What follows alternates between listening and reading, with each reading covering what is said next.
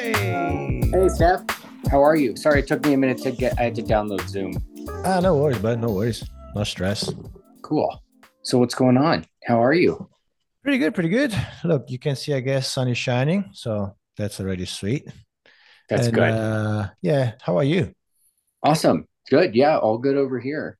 Man, last time I saw you is when we had the pizza in Copenhagen, like, I don't know, man, 10, 12 years ago or something.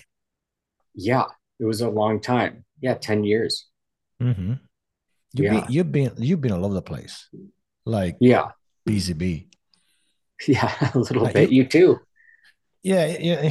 I mean, I guess we can relate in that thing with that we cannot sit still that much. Like, where are you living now? Is it New Mexico?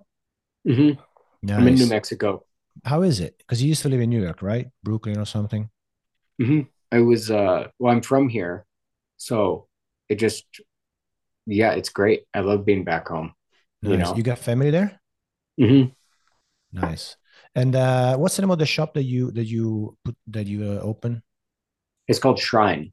Nice. And you get a great collective there. Like you managed to put together a super team, right? Yeah, we're all really good friends, so it's really nice. It's just a good shop environment, really good work environment, good friends, good conversation, good artistic practice and help.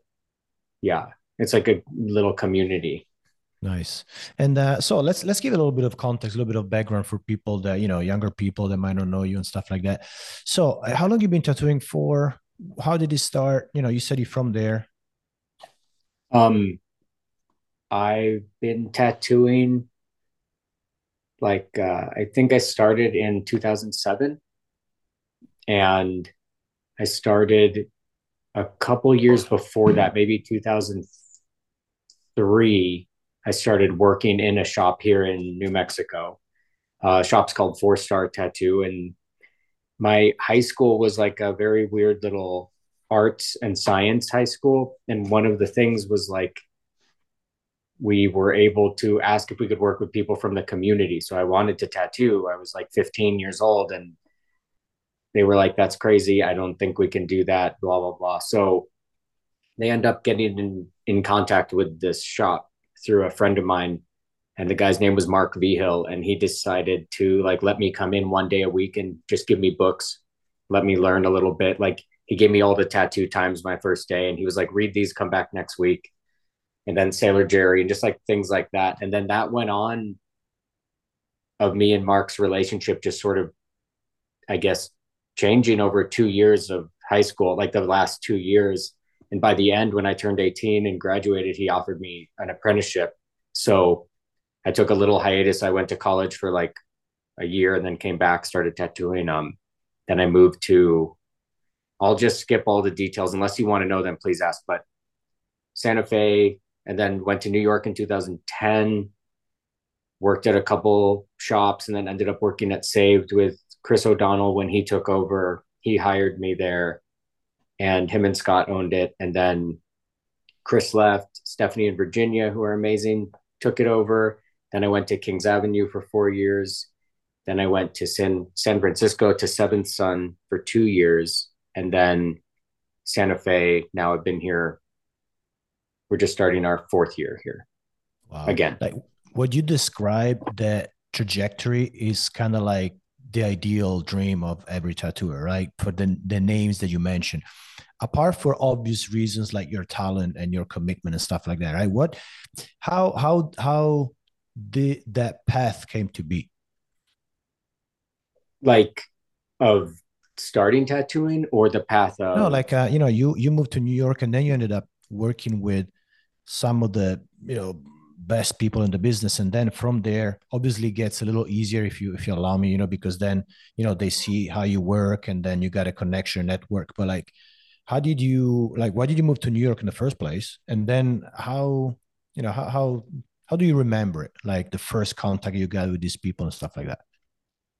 well, I I got really into Grez's work when I was in New Mexico here in Santa Fe. And I remember my friend Liz Prince, she's an awesome comic book artist. She was getting her arm done by Mike Rubendahl. So she was almost done with her arm, and I was already apprenticing. I was obsessed with every part of tattooing, and she'd send me little pictures and stuff. This was 2000, maybe 8 or something. So she calls me and she's like, "Hey, you should come to the last session of my sleeve. Fly out to New York and we can go, and maybe you could get tattooed by Grez or someone." So I called Kings Ave, and they set me up with Grez for the end of the night. So I flew out there and I got a little tattoo on my shin from Grez and just talked. And then afterwards, I asked Mike if he would tattoo me. And he was like, "Yeah, no problem. Like, put your name on the list, leave a deposit or whatever." However, I don't remember exactly how it worked. So I did that. And then I think 2 years later, they called me and they were like, "Hey, your appointment's in a couple months or something. We're booking stuff out." So at that point, I'd been apprenticing for 3.5 years. And Mark, my teacher here, he really wanted me to stay for 5 years of apprenticing. And I broke that contract, that agreement we made, because I wanted to go get tattooed by Mike and I wanted to get my arm done. So that was it was hard to navigate as a little kid. I was 19 or something, and I was dumb and didn't keep my word. And I'm really thankful that me and Mark are able to have like a wonderful relationship now. But I think for a couple of years it was hard. But so that was the impetus to move, was to get tattooed. And then my partner at the time, she wanted to move to New York. So I sort of told Mark, my teacher here, I was like, "I'm not going to come back. I'm going to try this and see if I can do it. I've been here for a long time and I have wanderlust and I want to try it." So I get to New York. The day I got there, I got tattooed. I drove from here to there. And then, yeah, I couldn't get a job anywhere. I had a list of like 20 shops in New York, and I was like, these are the places I'd want to work. And I made a portfolio and I'd go, and I was horrible at tattooing. So it was not going well. And then that sort of kept going and bringing portfolio and bringing this and redoing it and bringing stuff and adding new paintings and flash and redoing it. And then finally got a job on St. Mark's and in the back of a bong shop, like smoking weed. They sold like fake drugs and stuff. And it was, it was noon till 4 a.m., 4 days a week. So I'd be there for like 16 hours. I don't know how long it was. And no one would even come in till like 10 p.m. when the bars started like getting crazy in that area. And yeah, and it was driving me crazy because it's the worst schedule ever. And it was really hard for me to like stay motivated. And the people I worked with, there were some nice guys there, but it just didn't feel like what I imagined New York to be. So I was getting to the end of my sleeve with Mike, and I just asked him, I just was like, "Hey, do you need someone here?" And he was like, "No, absolutely not. We're booked. We're full. But let me ask around a little bit and see if I can hear of anything." And I was like, "Okay." And then next thing I know, Chris O'Donnell, I don't I don't know if he called me or emailed me. I can't remember, but he got in contact with me. He was like, "Hey, do you want to come and meet me and just talk to me at Saved?" And I was like, "Yeah, I would love to." So I went in, and Chris was just like, "Hey, let me see your work." And I really don't know why he did what he did. I don't know why he would hire me in New York, because there's so many amazing tattooers. But I think for him, it was a safe move because it wasn't stepping on anyone's toes. I wasn't an artist. I wasn't an artist from like a well-known shop. He wasn't poaching anybody. And I I don't know. So he was sort of like, "Well, maybe you could work here if you want to work here." And I was like, "Yeah, I want to work here." And he was like, "Okay, maybe you can come and work like 1 or 2 days a week, but in like 4 months, 5 months from now." And I was like, "Okay." So I just sort of waited around, like hoping it would actually happen. And then that's how I got into that. And Scott Campbell, who owned Saved until that moment when he started sharing it, I'd been tattooed by him when I was 18 through like another weird Santa Fe connection. So I knew Scott too, and he was always really kind and nice to me. So he was like, he was like, "Oh, you're coming over, cool." Like, well, you know, he was like, sort of just, yeah, that's fine, whatever, it's great. So I guess I owe it to Mike, you know, because and he told me later, he's like, I don't know you. He's like, I don't know your work. I just knew that you were a nice guy, like a nice kid. And he's like, that's more important than being a good tattooer in a lot of instances. And a good tattooer can be molded, they could be shaped, you know, like we can teach that, but you can't teach someone to like be kind and have respect and all that stuff. And it's pretty surprising because I was so young and I was, yeah, you know, you make say stupid stuff and make mistakes and yeah, but it was amazing. Yeah, it was the best. That is like such a piece of wisdom from someone that you can tell has been in the game, has seen the world and met people. Because now perhaps you're older. Now you understand how much wisdom and foreseeing and experience there is in those few words, because they had Yeah. gone through that, and I'm sure they got their heart broken. They got, made some enemies along the way because you believe someone and then it doesn't turn out to be what you think. All that kind of stuff. They went through it and they gave it to you. And I'm sure, like, maybe at that time didn't make as much sense as now, but now you see how much that was worth. You're like, now even more like, oh, that guy knows, what he's doing, and definitely had an eye. But one thing, real quick, I would like to recap on real quick. You said that you broke your contract, you didn't keep your word, and it sounded like now you say, okay, perhaps I would have done things different, even if things turn out to be the way they are because things went that way, right? But if you would just very briefly tell some young kids now, they might find themselves one day in the same situation, right? In terms of, like, keeping your word or that kind of dynamic, what would you advise them, based on your experience? Like, okay, now I know better. Perhaps you might do things this way rather than that way. I mean, and this is odd, but it's another thing that was told to me is that we're only as strong as our word. So if we say we're going to do something or commit to doing something, if you don't do it, the only one you're hurting is yourself. You know what I mean? Like that's all you really have at the end of the day. You take away your possessions, your money, all of this stuff.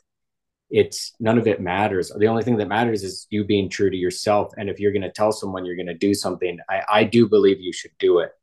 Um, and I've said, used my words in plenty of ways I wish I could take back and regret to this day, you know, but I've also tried to learn from that experience and really the importance of commitment, like an apprenticeship is so, it's such an undertaking. And now that I've been in the position where I tried to apprentice or help some other people here, and I'm always super open with tattooing and super helpful to people who want to.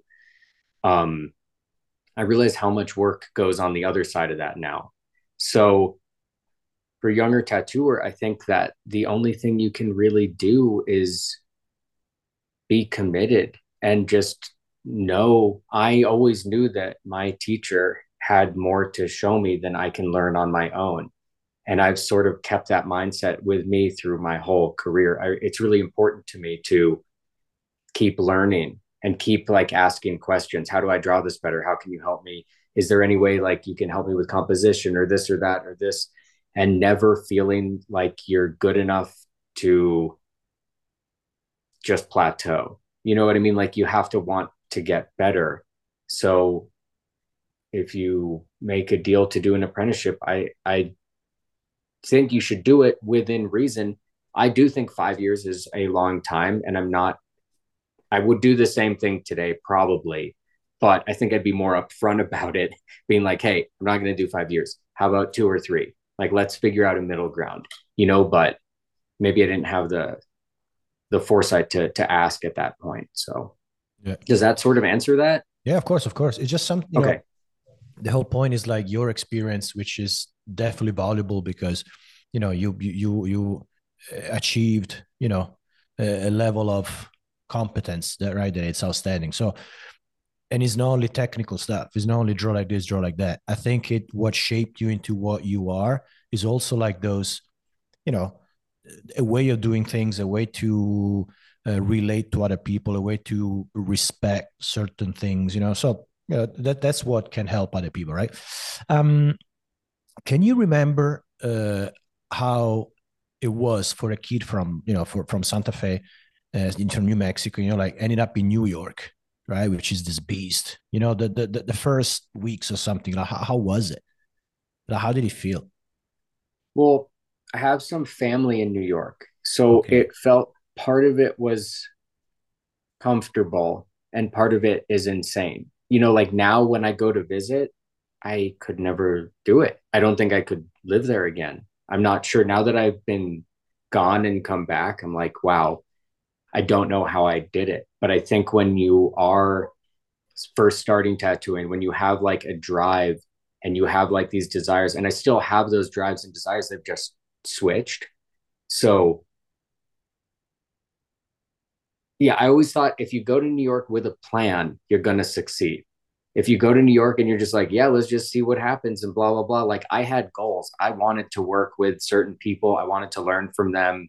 I wanted to get an education in tattooing from certain people. And I went and tried to do that. And it wasn't like a slimy thing. I wasn't like being underhanded with any of it. I was like, no, I want to get tattooed by Mike. I want to get tattooed by Chris. I want to see what they have to teach.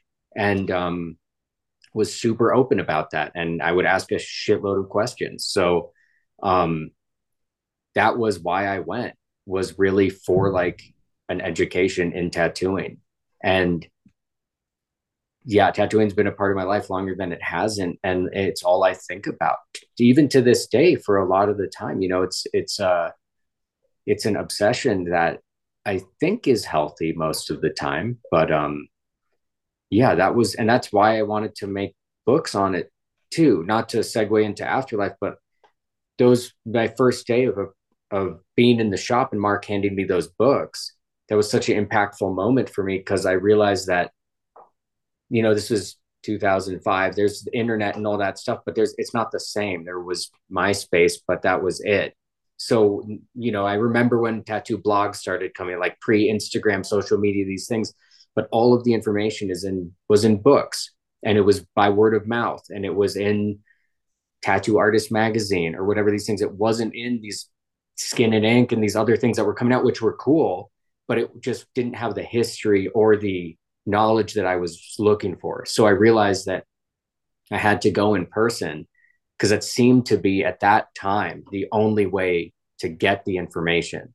So I was privileged and fortunate enough to be able to go do that. And it was an amazing experience. But then it led me to want to make those books that have that experience for other people, rather than looking at your phone or at your iPad or whatever it is. So, like, when you started and you said, okay, I went to this place asking for teaching auto tattoo, and the first thing the guy does is put in your hands tattoo time, right? And yeah, at first, it really, now we're gonna remind what tattoo time is for people that don't know, right? Like people that don't yeah, know, because it's a bit of a milestone, right? Yeah, I can yeah. see that. I can see the bookshelf behind you. Here. So here's three of the old tattoo times. So Yeah, yeah, yeah, yeah. yeah. Anyway, That's and so what I like of that is that before telling you go do this or come here do that, is like, okay, take these books and go home and read them, right? So uh, people that know tattoo time, they know their value. What to people that don't know, what would you say was the value, the revolutionary aspect of tattoo time when it came out? You know. I think it was different for me at when I saw them, because I didn't know the value. All I knew was this was something on tattooing. It didn't feel special to me. And I remember even looking through them. I was, 15 years old, and I was like, I don't like these tattoos. Like, these aren't cool. This is weird. Mm, It's like they're too funky, because not all of them are like, some of them, like this in Tattoo Magic specifically, they're really out there. It's like more about the, I don't want to say like spiritual side, but maybe it was just way more educational and well researched than a lot of books you would find on tattooing. And I think that Ed Hardy, who made these, really understood the importance of like a lineage of a history and that it wasn't being recorded. And I know that Ed is also a good businessman and all that kind of stuff, but I do think that love for tattooing comes through in these projects and his desire to do like these mini little essays on certain artists, on certain things. Like they all have a theme. You know, I think there's 5 of them. These ones right here, it's tattoo magic, music and sea, and art from the heart. So like he found artists that fit into those categories for him and showcased them and showcased history and showcased artistic tattooing that wasn't just this, and showcased Japanese tattooing, like things that we didn't have access to at all.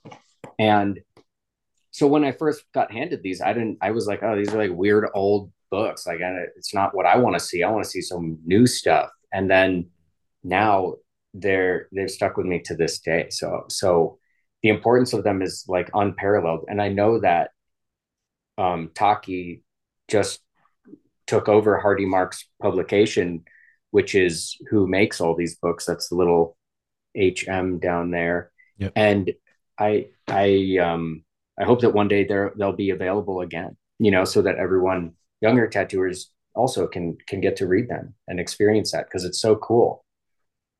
Nice. And I really want to talk about the afterlife stuff, right? Because you contribute to tattooing with your tattooing, which is beautifully executed. So that there is that part of like our craft. You're a craftsman in that way, right?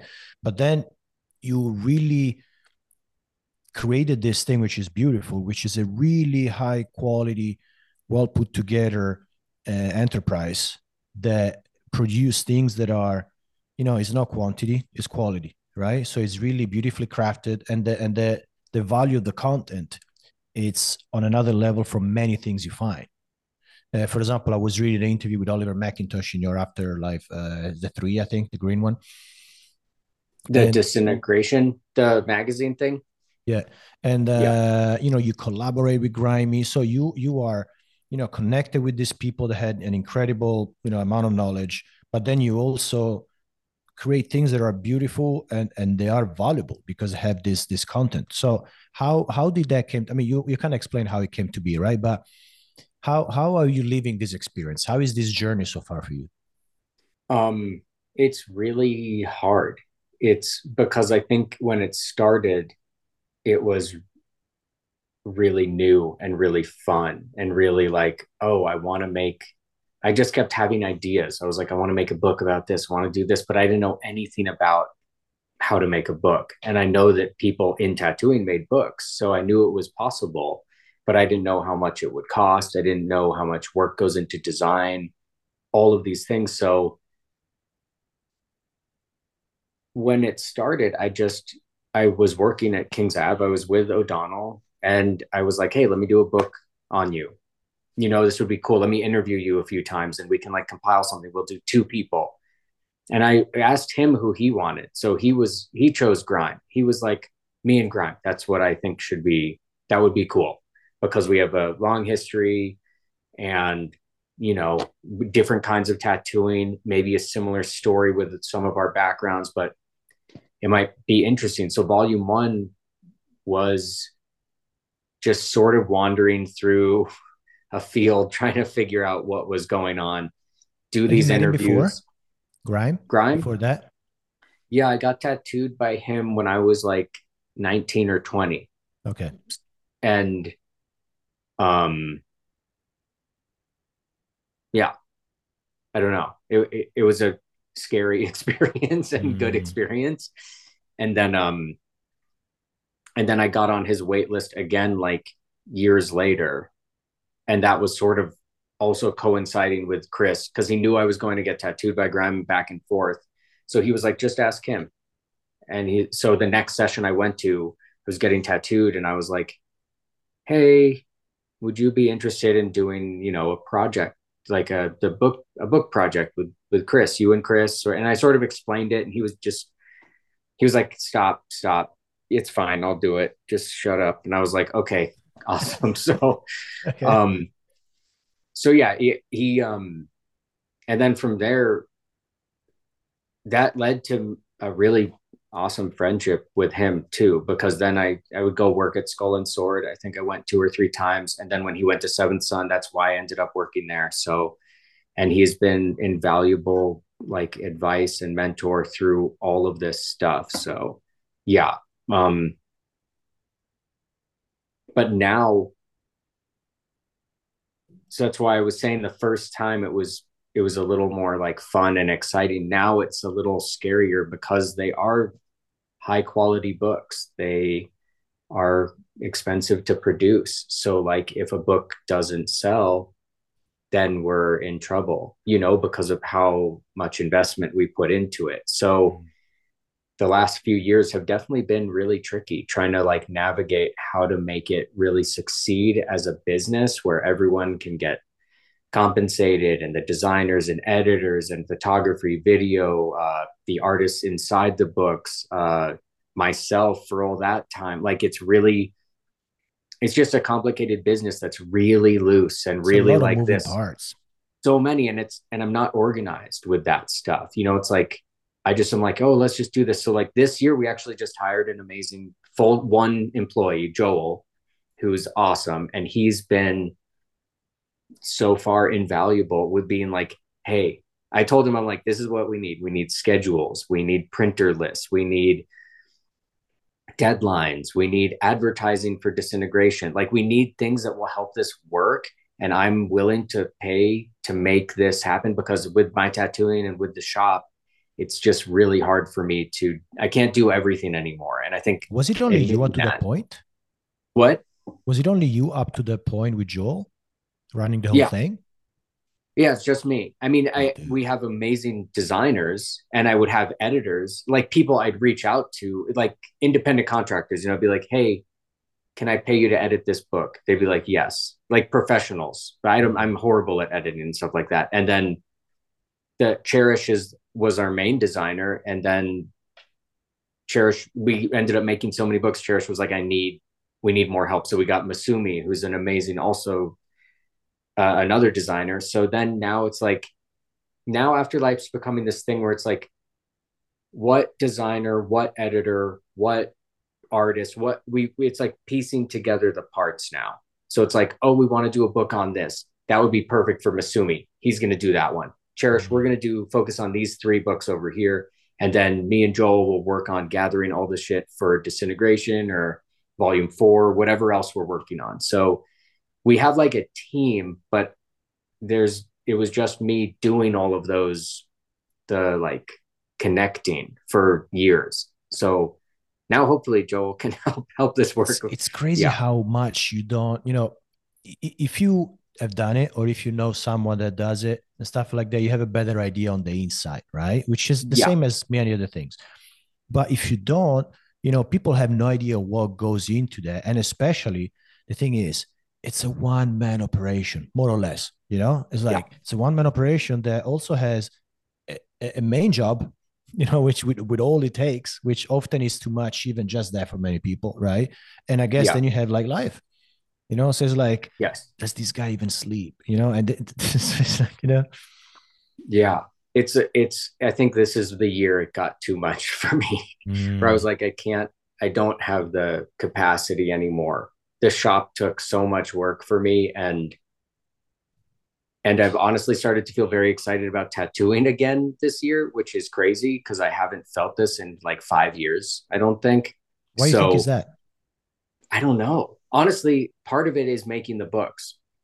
It's getting to be around these, like, I'm going to do air quotes for heroes, but it's like these people that were untouchable to me in tattooing. It's people I'd read about, and I'm not one to like idolize or put people on a pedestal, but there is a certain sense of, and because I'm not trying to talk about people in a sense of like, oh, I just think they're so great, they're blah blah blah. It was just the sense of respect that I had for their work and their contribution to tattooing that made them sort of not a person and more of an idea of, okay, that's what Mike does, that's what Chris does, that's what Grime does. Like, they're not real, they're this thing. And then you meet them and you realize we're all exactly the same. We're just people. with eccentric personalities that are weird and doing our own stuff and have different beliefs and are going to stand behind different ideals as well. So like you just start realizing how human we all are in those senses. And as a kid seeing that, that's sort of what leads you to like get to spend that journey like asking those questions, and seeing their process ruined my own.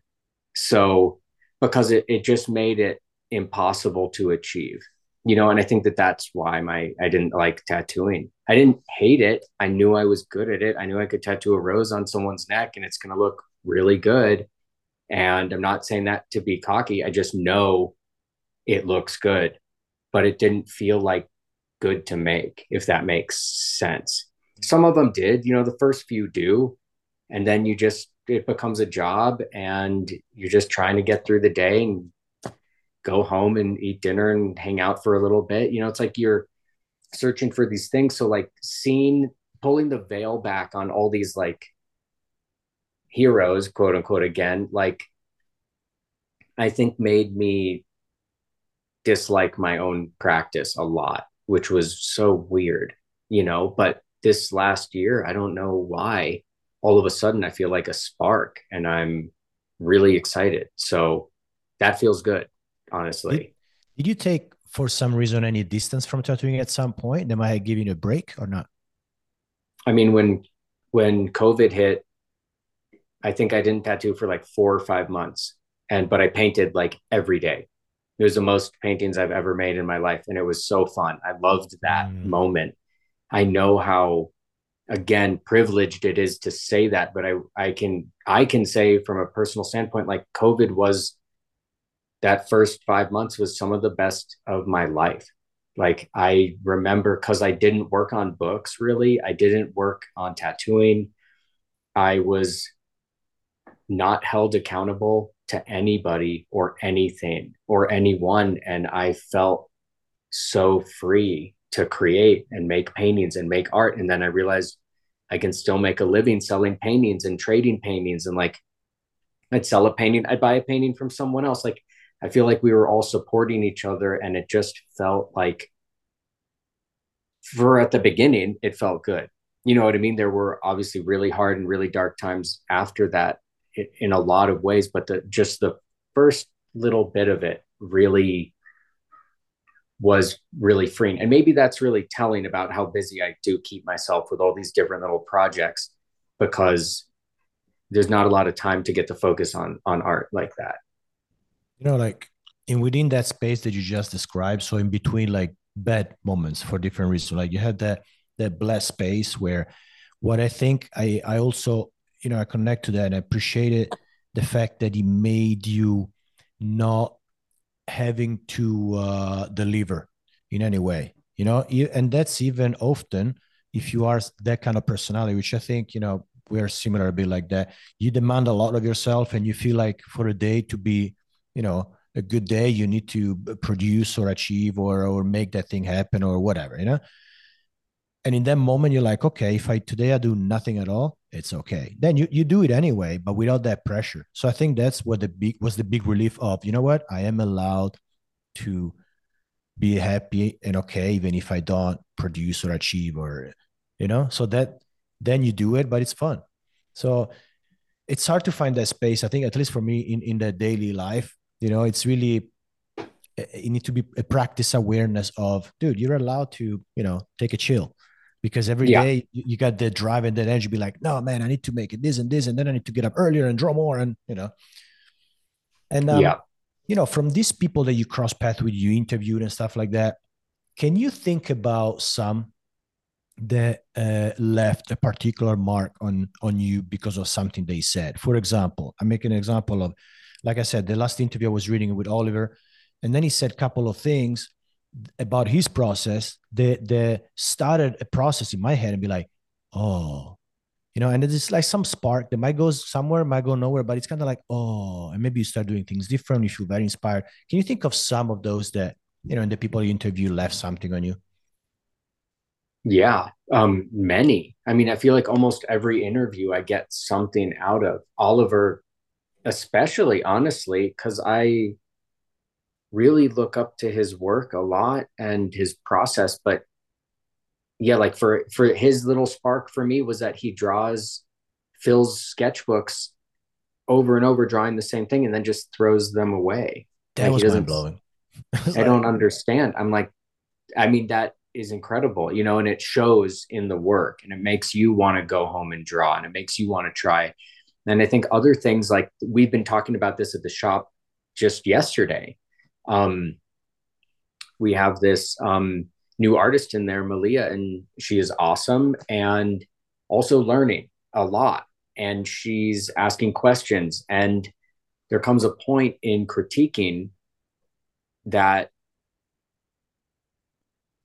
you go so far that you like break the person in mm, a way where, and I remember Grime did it to me. I remember my first guest spot at Skull and Sword. He was like, "What are you tattooing this week?" You know, and it wasn't during one of our interviews, but those interviews led to this. That's why I'm telling this anecdotal story or whatever. But I showed him the drawings for the week, and I was starting a sleeve, and he was like, "No, no, you redraw it." And I was like, "Okay." So and he was like, text it to me tonight, you know. So I send him the drawing. He's like, no, he draws over it, sends it back. And this goes on. I don't know. I probably had to draw this entire sleeve like 10 times. And by then I was like, well, I don't even know what it is. I don't like it. I don't know what to do. Completely stressed, staying up all night trying to draw. And the thing he said, which was, and this is what I told Malia yesterday, I was like, if he's like, if you can defend the reason you want to do it that way, which is wrong to me, you can do it that way. But you have to be able to not only defend, but explain why your idea is better than mine. Because I've been doing this longer than you. And not that I know everything, but I do have an eye and a sense of who you are and what you're doing. And I'm not trying to change your tattooing. I don't want you to tattoo like me. I want you to tattoo like you, but the best version of that. So, and that stuck with me to this day. So anytime I'm drawing or making decisions, and something, you know, it's like, why do I want to do it like that? And is that important to me? Does it matter? And this goes for painting, this goes for art, this goes for anything you're doing. I think for me, that's one of the biggest things to take away for life is why are you making this decision and can you defend the actions behind it? Does it feel right to you? You know, and sometimes it's wrong and it's very wrong. And I think even with non-tattooing stuff, that's a lesson to be taken. But sometimes it's right. And it definitely makes you think about why you're making decisions. It just makes your art more conscious. So I like that. it's with everything. It's the Yeah. same thing as, without going to, to psychological on it, but it's kind of like, okay, why are you doing this? Because it makes you happy, or because you saw it somewhere, or you want to achieve the status that you perceive in someone else, or because you think that is what you're supposed to do, because there is I hear this with a lot of younger people, and I see this also with myself. You have voices in your head that you might even be unconscious of, that tells you why something should be that way or what you're supposed to be. And then it might even be whatever, your parents, someone in school that left an impression, or some work experience, that told you this is how you do it, and then you subconsciously keep repeating that program, and then it's not necessarily making you happy. But it's a lot of crazy thing, but you can't go through that, you can't pierce through that until you, like you said, you have that conscious awareness of being like, okay, let me stop and ask a question. Why do I want to do it this way? Who am I trying Yeah. to please here? Who's talking? And then maybe you're like, Yeah. oh, it's not me actually, is that teacher that I had or whatever, it's yeah, it's very important. And what's cooking for afterlife? Meaning not necessarily what you're working on, like where, ideally, imagine like you could make it happen, right? Where would you like afterlife to be at some point in time? Let's say 5 years down the line, what would be the most significant thing for you to become? I mean, I don't know. I just want it to work. I want it to be, I mean, realistically, I want it to be what I can do if I don't tattoo.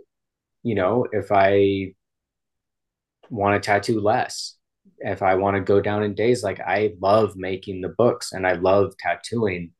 So it's like a perfect like combination of uh the interests in my life, but it's yeah, I would want it to be like in museum bookstores or received in like an artistic light. But I think that there is a lot of challenges to some of those goals because like tattooing books we're not like Taschen or Phaidon or these giant companies. We're not making 20,000 copies of a book to the point where they don't cost anything to make so you can sell them for Mhm. $30. You know what I mean? Like we're making such limited amounts. They cost so much per volume. You have to sell them for so much that like that alienates most normal people who buy books. You know what I mean? Like Mhm. you don't go into a bookstore and you're not going to see a $200 or $300 book maybe in the entire store. The most expensive is going to be 50, $60, and that's because they're being produced on a very large scale, so the cost per unit is so low. And so I don't know how to get to that point because I don't want to print 20,000 books. I don't want to print 5,000 books even.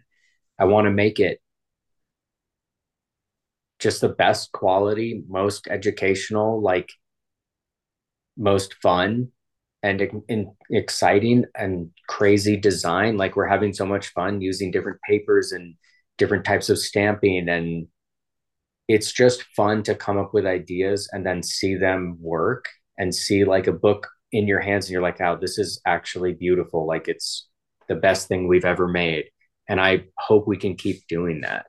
You know, that's my goal is to just do better. Let me ask you something because I was thinking about this the other day when I was looking at your books, right? And they are very, they are full of substance. They're beautifully made. They have a price, which reflect all that you just explained, right? And I was thinking, to at the moment, right, to buy one of these books, it takes some sacrifice. For some people like, okay, I can afford this book if I want, but it's not, I don't take it lightly, right? So then Yeah. that makes you also appreciate it because it's like, man, if I need to really want it, right? Unless you have like money to throw away. So I was thinking that compared to, for example, the way you get information through social medias or internet or whatever, right? That there is such an abundance of information. Like think about Instagram or something, right? That compared to how you things now are gonna sound old or something, but how things used to be, where you had one magazine coming out once a month, da da da da. So in those times, you had a magazine, and the next one was in a month. So you would know by the end of the month every single square at heart by heart, because you would go through again and again. Now with Instagram, you have this overflow of information and also like so much good stuff that you scroll and it's not enough your capacity to process that. So maybe you see an incredible back piece or something or whatever, and you're like, or at least most of the people, oh, okay, go. And then you're like, that is something that you could look at for a month by itself, right? On so many Yeah. levels. So I was thinking maybe, the way that things are now, for example, with your books, it's also a way to kind of counteract that because it forces you to say, like, look, this book is really good, meaning the information in here, like you ask really good questions in the interviews. They're not obvious, So the information is good apart from the picture, which, and then I'm thinking, okay, maybe the fact that it's not the easiest thing to get, or even like for free, like on the Instagram, it might be seen also somehow as a good thing because it makes you really appreciate that.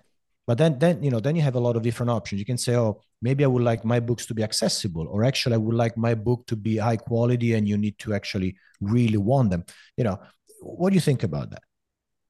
Yeah. I mean, I want them to be accessible. I want Mm-hmm. them to be cheaper. That would be awesome. And the more I make them, I realize I might just be making them for people of our generation. And I'm not saying we're old. I don't feel old, but I feel like we're at that age now where we're in between the new guys and The old like the timers, old let's say. the okay, yeah, the old timers. So we're in the middle of these groups, and I know that our generation, I'd say like 33 to 50, they want books. They like books. They understand that that was where tattooing came from in a lot of ways. That was the passing of knowledge. That was like the history we would get. And anyone younger than that, there are a few, and those people will seek it out and they will go get tattooed and all this stuff. But we have a lot of amazing tattooers that come and guest with us at the shop from all over the world. And yeah, it's awesome to see their perspective and how they look at everything, because I do feel very in the middle, and I really support and like encourage all kinds of tattooing. Like I just love tattooing, so it doesn't need to be a perfect dragon or whatever. I'm like, yeah, fuck it up, go have fun, stick and poke. I don't give a shit. It's great, make your mark. But some of the understanding of the history isn't there, and they don't care. And that is totally okay. So I think that's where my personal struggle is with Afterlife as a business, is I need people to care, because if no one buys the books, we're not going to make any more books. We can't. They each book supports the next book. So if a book doesn't sell, now we're scrambling to try and make money from my tattooing or from whatever it is to try and put back into it. So like, and I hate even thinking about money part of it. It's just so annoying to like focus on financial details of these things. But it's, unfortunately, for a business, that's how it has to work. And like, that's something I'm not good at, because I'll just keep putting in or keep giving or keep doing this because I want to do it, instead of being like, okay, think about, maybe you don't have to make these 3 books. Maybe you focus on this one instead and just do one really good one instead of 4 crazy ideas. So social media makes it's such a double-edged sword, because even if I tell artists, like with Claudia and Utara Volume 3 with Regino and all of them, I was like, don't share everything on Instagram. I'd like to publish work people haven't seen, so that it's more incentive for them to want to buy it, to do what you just said. You are spending money on this. You have to sit with it. I want you to look at it. I want you to experience it and really take it in the way we used to experience a magazine back in the day. And it's almost impossible. Like, the urge to post on social media is so strong when you do something you like. It's almost impossible. So like, I just gave up asking. I was like, just post whatever the fuck you want. Hopefully people will enjoy seeing something this size rather than this size. You know what I mean? Like, that's the only thing we can go for at this point. So, but I feel like social media is changing right now. So, and we don't have to get into a tech talk on all of this shit, but I do feel like it is maybe going to evolve in the next year or two into something different and much less used, at least Instagram. So I think Instagram's becoming like what we think of Facebook, maybe. You know what I mean? Like, I wouldn't get on Facebook. I haven't been on there in years, but I don't know. I had a 23-year-old kid was tattooing him yesterday, doing his arm. He was like, "Oh, I don't have that. I don't have that." And then another client goes, "Yeah, I don't have that either." But and these are probably 19 to 25-year-olds that they're like, "I don't care. It's bad for my mental health. I don't want to do it." I was like, "It is bad for your mental health. It is definitely true." It's cool. I was talking with my girlfriend, and she was saying recently that there is a change now, that people are getting tired of social media. Like, we can talk about ages for this, but it definitely became so intrusive that is really out of control. And then it's like a switch, but it's really cool to see the switch in the newer generation, because you might think, oh, maybe you've been using it for a long time, you're tired of it. It's like, no, the newer generation is feeling this way. So it's really cool. And I'm not going to go too much into details, but I had a customer, which, he teach English to people and stuff like that. One of his customers worked for TikTok in China, it's Chinese, right? And was saying how that thing really works, meaning the algorithm over there is different than the rest of the world. So the way it promotes content is based on learning value. The rest of the world is designed that way. So the rest of the world promotes different things. So that's why you get videos of farts going viral. But over there is different. So if you publish something that had learning value, it gets pushed higher in the algorithm. So it's like, okay, I want people to have this other effect on me. So you're like, okay, imagine if it would be that way. And then maybe the fact that people are changing their mind might, who knows.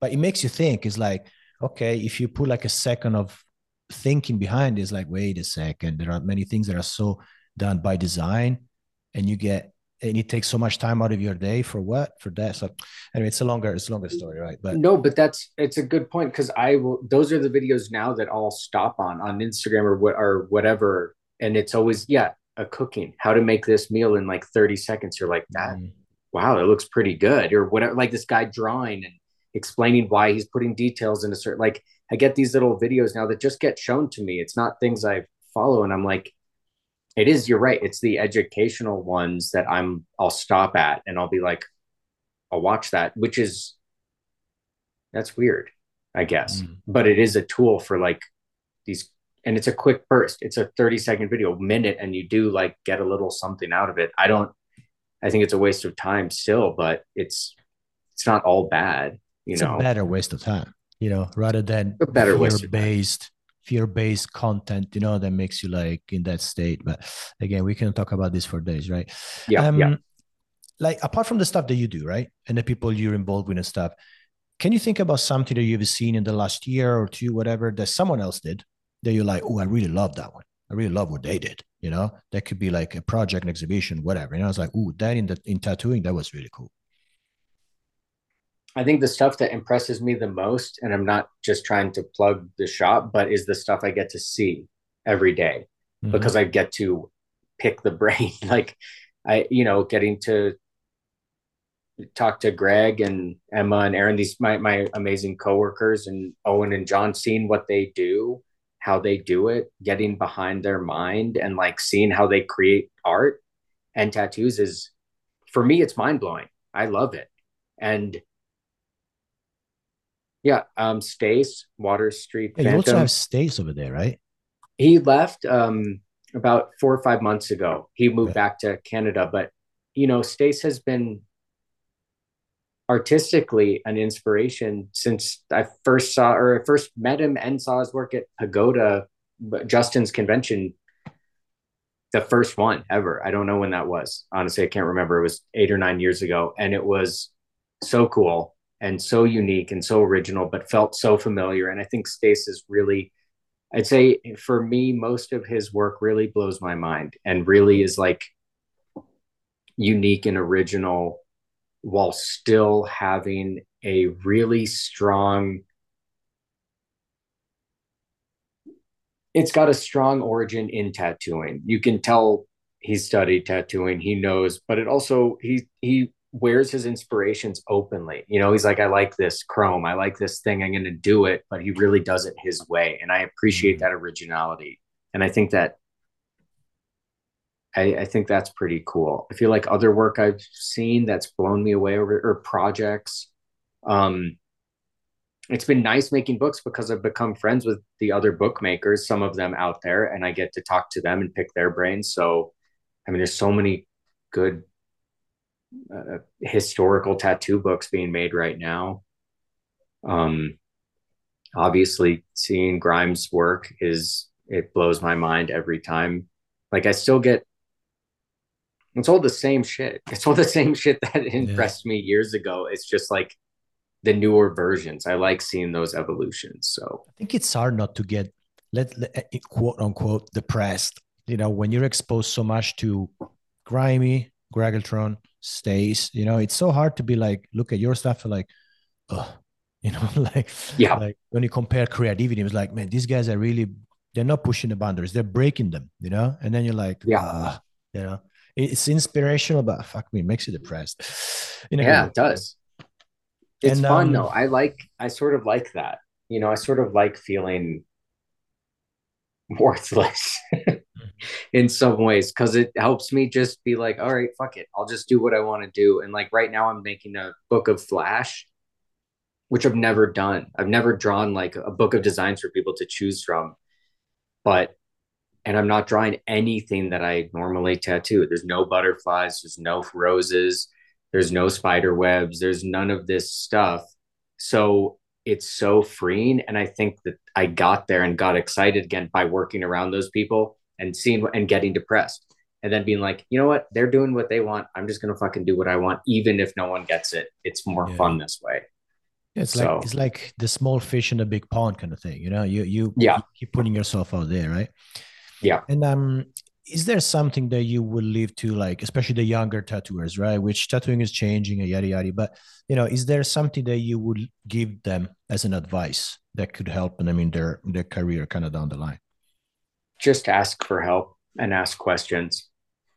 I mean, that's the best advice you could ever give, is to like be a good, kind, sincere questions, and for help, and admitting that like sometimes I think putting your ego in check is really important. Like never think you're good. This is the only advice I can give, is don't think you know anything, because you don't, and I don't. And you can get little pieces of like information and little things. Like there are opinions that I have or that other people have that are valid and correct, but it's not the only way, So I think asking questions and trying to learn as much as possible forever. Like for me, that's how I like to live my life, is through questioning myself, questioning my drawings, and questioning the people around me to see what they have to say about it too. So, and not just tattooers, you can ask anyone for advice on a tattoo drawing or things like that. And yeah, I think most of the things that I got in my career was simply because I asked. you know I asked Mike for a job. Like I've asked for raises. I've asked for time off in a certain way. I've asked for certain days of the week. And I have no problem being forward about what I need to live my life the way I want to. So I've definitely gotten shit for that from coworkers who are like, why did that happen? Or why are you get to do this or this? And you're just like, well, I just went and asked. That's it. Oh, Yeah, yeah. that's amazing. Zach, thank you so much, because this Thank stuff is you. really coming from you. I really value your experience and taking the time. So thank you so much. Where can Yeah. people Thank you find for you? having Where me. can people get tattoo from you, buy your stuff, all of that? Well, thank you first of all for asking me to do this. Such an honor. And yeah, Shrine Tattoo, Santa Fe, New Mexico, and Afterlife Press. That's it. Bro, thank you again. Okay. I'm not going to take too Thanks, much more Deb. of your time. Okay, go have a good night. So thanks again, bro. Okay. Bye.